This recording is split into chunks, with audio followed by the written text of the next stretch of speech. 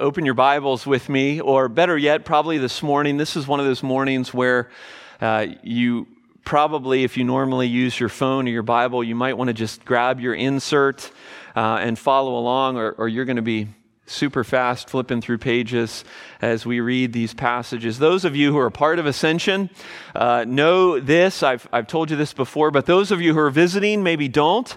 Normally, I preach through books of the Bible here at Ascension, verse by verse, chapter by chapter. We just make our way through the scriptures. So what I've been doing this month, in the month of September, has been a bit out of the ordinary. We're going to do this at least next week, and maybe one more week after that. We'll have to see how the calendar falls into place. But this month I've been preaching on topics as opposed to systematically through a book of the Bible. And I've been preaching on topics that are not divorced from the Bible. They're topics that are from the scriptures, and I pray that my sermons are bathed in the scripture and come directly from there. But I've been talking about what are the priorities of us as a church. And this is by no means an exhaustive list. It's not meant to be an exhaustive list. It's simply a list that I trust that the Spirit of God has put on my heart as your pastor. It's a list that certainly has coincided for the last few weeks, specifically with our life together, though this week's topic is not coinciding with anything specific in our life together. And I can't tell you, I don't know all the reasons why I landed on joy this week, but I did. I thought more than once this week that perhaps I needed to preach this sermon to myself even more than you needed to hear this word from the Lord about what the scriptures think about joy. And so today, not just from these passages that I'm about to read, but really from all over the scriptures, I'm going to be reading a lot of scripture, and you can have your pens ready and write some of these references down as we fly through them. But I want to talk this morning about joy. And so if you would, stand with me with your insert in hand and listen as I read. I've just picked 4 key passages concerning this topic of joy that I want to begin with this morning before we talk a bit more. First from Habakkuk, then Galatians, Philippians, and then finally Hebrews. Listen as I read. A prayer of Habakkuk the prophet, according to Shigionoth. O Lord, I have heard the report of you, and your work, O Lord, do I fear. In the midst of the years, revive it. In the midst of the years, make it known. In wrath, remember mercy. Though the fig tree should not blossom, nor fruit be on the vines, the produce of the olive fail, and the fields yield no food. The flock be cut off from the fold, and there be no herd in the stalls. Yet I will rejoice in the Lord. I will take joy in the God of my salvation. God, the Lord, is my strength. He makes my feet like the deer's. He makes me tread on my high places. Galatians 5:22. But the fruit of the Spirit is love, joy, peace, patience, kindness, goodness, faithfulness. Philippians 4:4. Rejoice in the Lord always. Again, I will say, rejoice. Hebrews 12:1 and 2. Therefore, since we are surrounded by so great a cloud of witnesses, let us also lay aside every weight and sin which clings so closely, and let us run with endurance the race that is set before us, looking to Jesus, the founder and perfecter of our faith, who for the joy that was set before him endured the cross, despising the shame, and is seated at the right hand of the throne of God. Amen. This is the word of the Lord. Well, it's been quite a month, quite a week in our world. The devastation and loss left by Harvey, by Irma, by the tragic earthquake in Mexico City. It was hard to sit on my couch and watch mothers weep for their children trapped. There's the anxiety of what will become of the war of words between our president and the leader of North Korea. In fact, the world was supposed to end yesterday, according to one numerologist, one doomsayer. That prediction has since been revised, as you might imagine. And then there is your world. I don't know all that is going on with you personally. I do know this. I know that just this week, I was in the ER with one of you, praying. I know that just this week, I was with another of you, longing for the new heavens and the new earth as we lamented failing health. I know full well that some of you this morning are here and are presently dealing with physical, emotional pain or loss, relational fractures, financial stress. I don't minimize any of that. I fully recognize that this morning, and I pray that my words handle your hearts well. A lot could be said about what we see in our world. A lot could be said about the mess that we have personally. My point is simply that we live in a broken world that doesn't often lend itself to joy. And that's exactly the point. When there is nothing in our circumstances that warrants joy, where the world expects, where the world finds joy, well, that causes curiosity. That actually shines before a watching world. A.W. Tozer, a Christian writer that many of you have heard his name before, he wrote once, "The people of God ought to be the happiest people in all the world. People should be coming to us constantly and asking the source of our joy and delight." My simple aim this morning is to remind us and challenge us with the fact that we are to be a people marked by joy. But you may be thinking, what exactly is joy? I mean, what are you talking about when you say that word? Well, first of all, I'm not talking about Bobby McFerrin's "don't worry, be happy." That kind of just carefree, Jimmy Buffett kind of attitude in Margaritaville. That's not the kind of joy that I'm speaking of. Joy in the Bible is a rich word, used hundreds of times. Added to that is the challenge that there are over 20 Hebrew words that translate into the English word joy and its related words.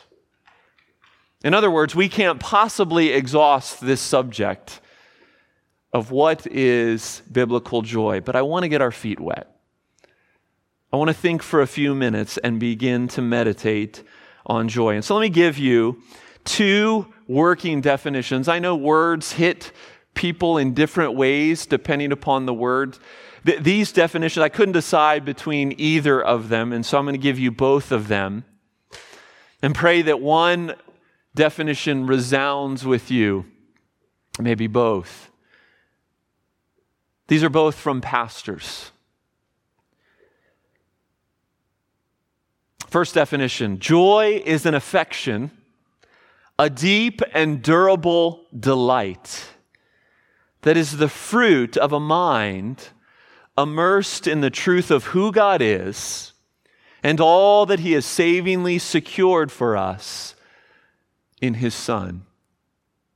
I'll read it one more time. Joy is an affection, a deep and durable delight that is the fruit of a mind immersed in the truth of who God is and all that He has savingly secured for us in His Son. Here's another definition, a little shorter. Joy is the buoyancy, that's a great word. Joy is the buoyancy that results from the enjoyment of the unchanging privilege that we have in God. Joy is the buoyancy that results from the enjoyment of the unchanging privilege that we have in God. With those definitions in the back of your mind, I want for a few minutes to unpack, to understand, and to begin to fight for joy. Two truths today, 2 points, and the first one is simply this. Joy is grounded in the Lord. Joy is grounded in the Lord, in who He is and in what He has done. Maybe this goes without saying, but true joy in this life cannot be found apart from our God. Because as God, He is the perfect union of everything good. That's who God is. And so we must begin here, and we must eventually end here. Joy is grounded in the Lord. If I were to ask you, how do you view God? What words come to mind immediately when you think about describing God? What pictures in your mind come into your mind's eye when you think about who God is? I hope loving comes to mind as a descriptor of God. Maybe powerful comes to mind as a descriptor of God. Maybe some of you would use one of these words, dignified, reserved, noble. And therefore, the picture that your mind's eye creates is one of a heavenly grandfather, kind of, with lots on his mind, frankly, too much to do, and always with a very serious countenance. Now, I'm not saying there isn't a time for God to be serious. Indeed, there is. But would the word happy come to mind when you think about describing God? God is happy.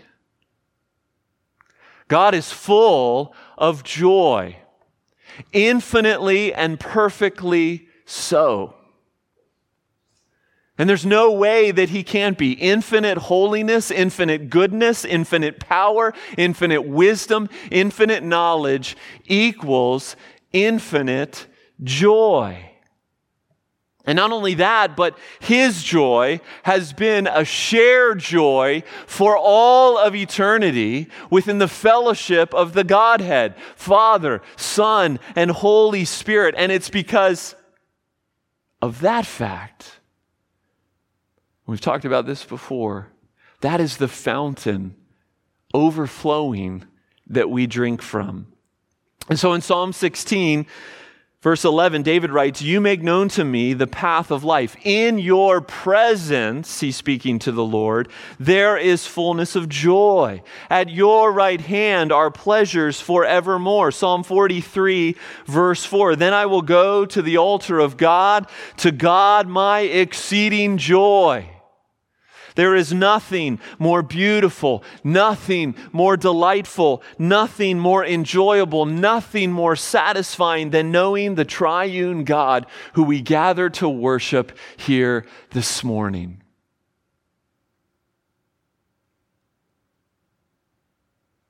Joy is grounded in the Lord. And so we must begin by beholding and believing this.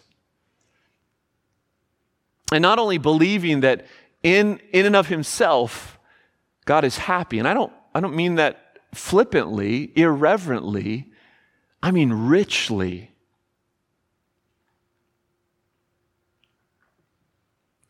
Not only do we need to believe that God is in and of himself full of joy and happiness overflowing within the Godhead, but we need to believe that he desires to share that joy with you, with his creatures, with his people.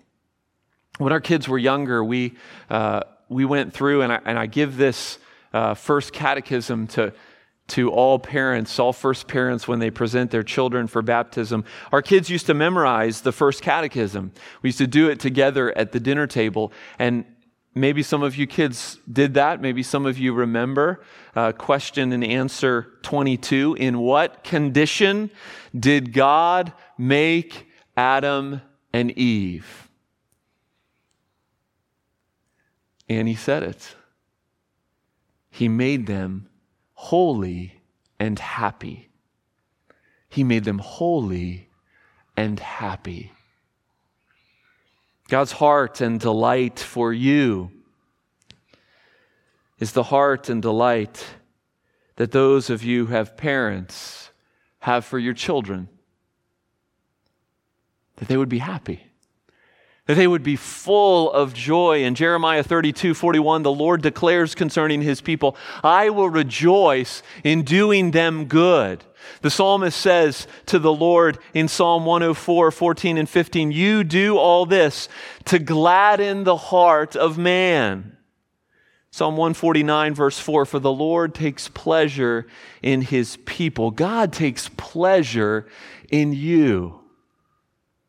You and I were made to take pleasure in him, to enjoy him forever.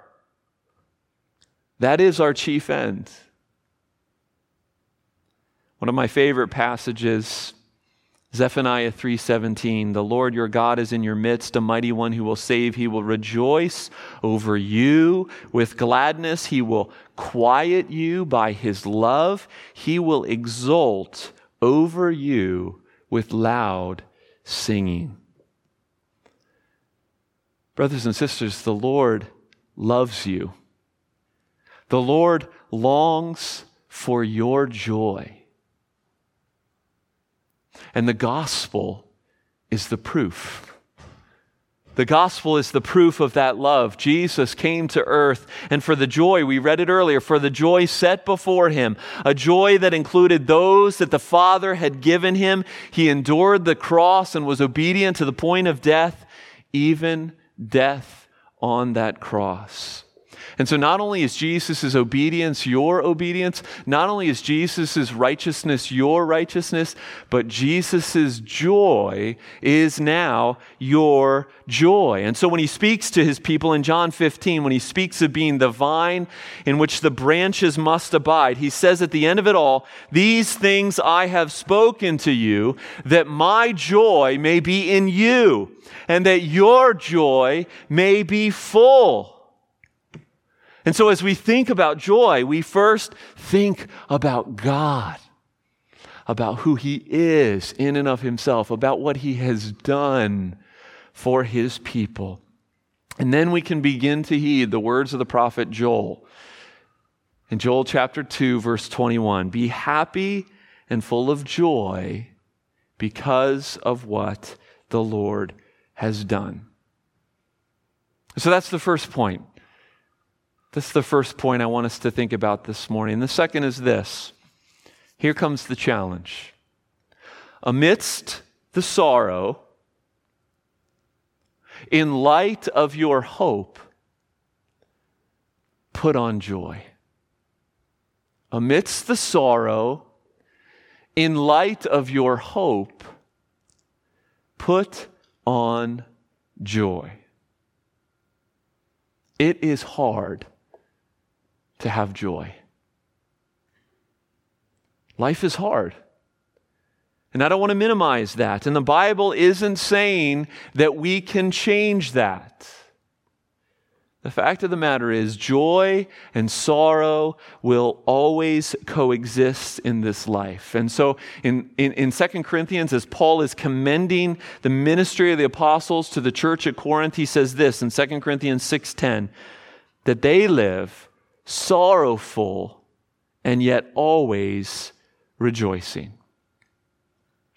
In our broken world, there will always be sorrow, but if our hearts can get to where they need to be, brothers and sisters, there can be joy.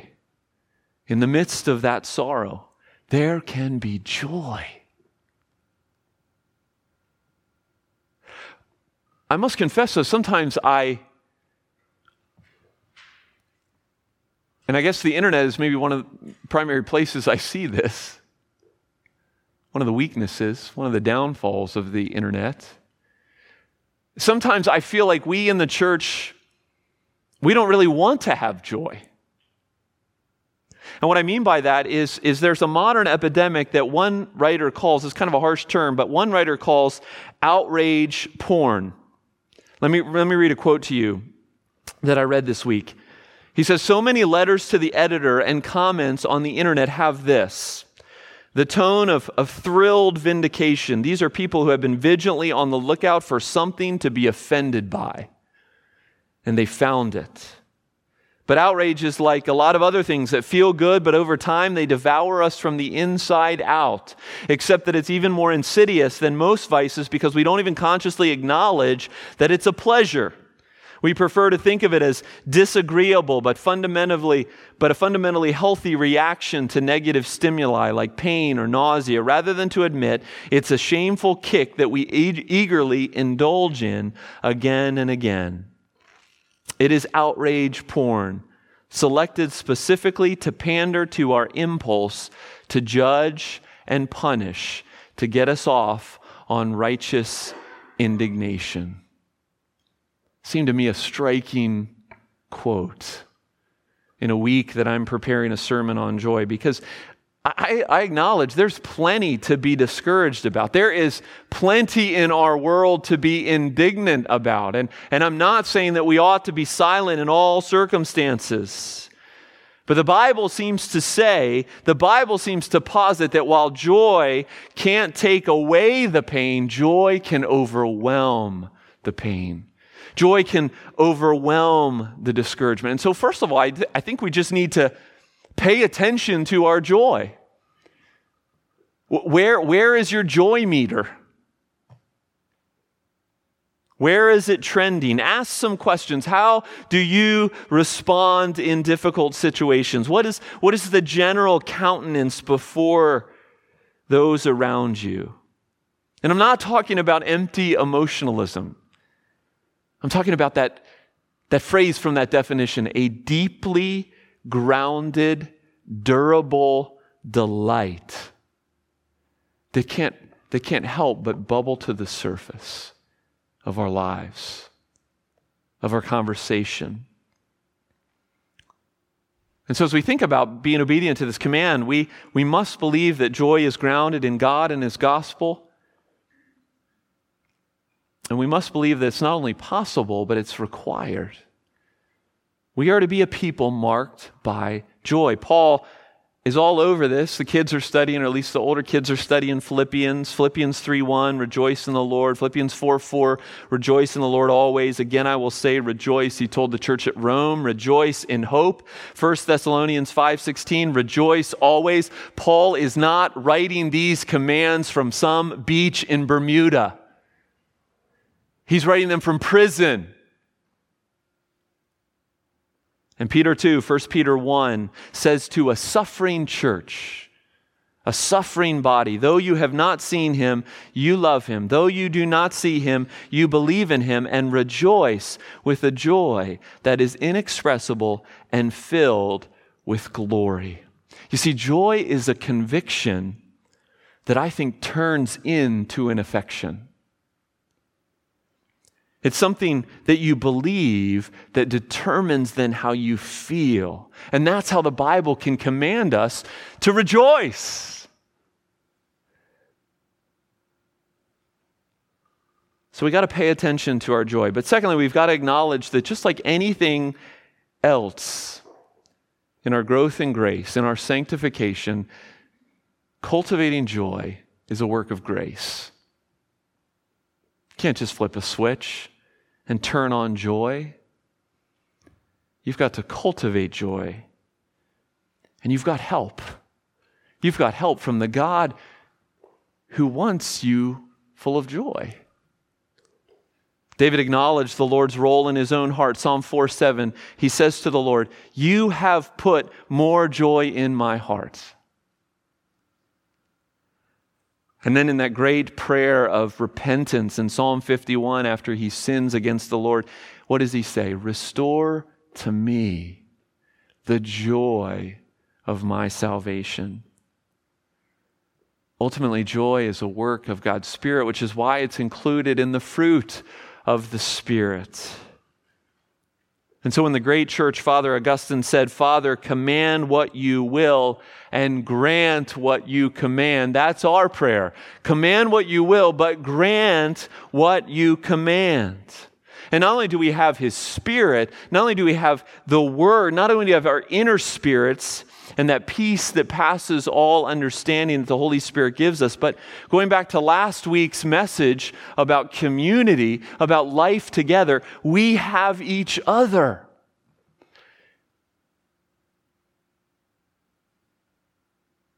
And I can tell you this, I've learned so much from some of you about joy in the midst of sorrow as I have walked with you through the slog of life. As we've walked difficult roads together, roads that were primarily yours to walk, I have seen, I have heard, I have been encouraged by your joy amidst sorrow. It was a joy amidst sorrow that reminded me and reminds us of where all of our eyes need to be. Fixed on Jesus. Jesus had every circumstantial reason in his life to be joyless, to despair. Deep relational fractures at being terribly misunderstood, physical and emotional pain at the hands of the authorities, spiritual strain and stress as he stared down death, and yet somehow, underlying all of that was joy. Not a surfacey happiness, not a lack of acknowledgement in the hard realities of life. No, Jesus got it. He wept, and yet Jesus had a deep and durable delight of one who was secure in the Father's love, one who was walking in the Father's will, and one who delighted in doing so for the sake of the people that his Father had given him. Brothers and sisters, it's because of this that we are not hopeless, but hopeful. You see, as one pastor noted, the opposite of joylessness is not sadness. The opposite of joylessness is hopelessness. And also, as Paul said, we are not people who grieve as those without hope. Our hope is secured in the cross, and the joy that flows from it overwhelms the pain. The confidence that we are the Lord's and that his joy is our strength calms the confusion of our lives. Jesus said as much to his disciples as they went through their own confusion concerning Jesus' impending death. In John 16, he tells them, when a woman is giving birth, she has sorrow because her hour has come. But when she has delivered the baby, she no longer remembers the anguish for joy that a human being has been born into the world, so also you have sorrow now, but I will see you again, and your hearts will rejoice, and no one will take your joy from you. Jesus was talking to his disciples about the resurrection. He's going to see them again when he's raised. You know, the resurrection will prove everything. It will change everything about the sorrow that the disciples have felt and will feel in the future. And it has changed everything for us as well. Christ is risen. Death is defeated. And we might not understand all the reason for the sorrow and for the brokenness of our world, but we know this, that new life has come and has brought joy with it. And we need to believe that. Believe it and be set free. Let's pray together. Heavenly Father, we thank you this morning for this reminder from your word of the joy that can be ours in the midst of so much hurt, in the midst of so much pain. Holy Spirit, take these words, plant them deep in us, and mold us and fashion us and use them as a salve on woundedness, on pain. And may joy be ours by your grace, for our good and for your glory. This we pray in Jesus' name. Amen.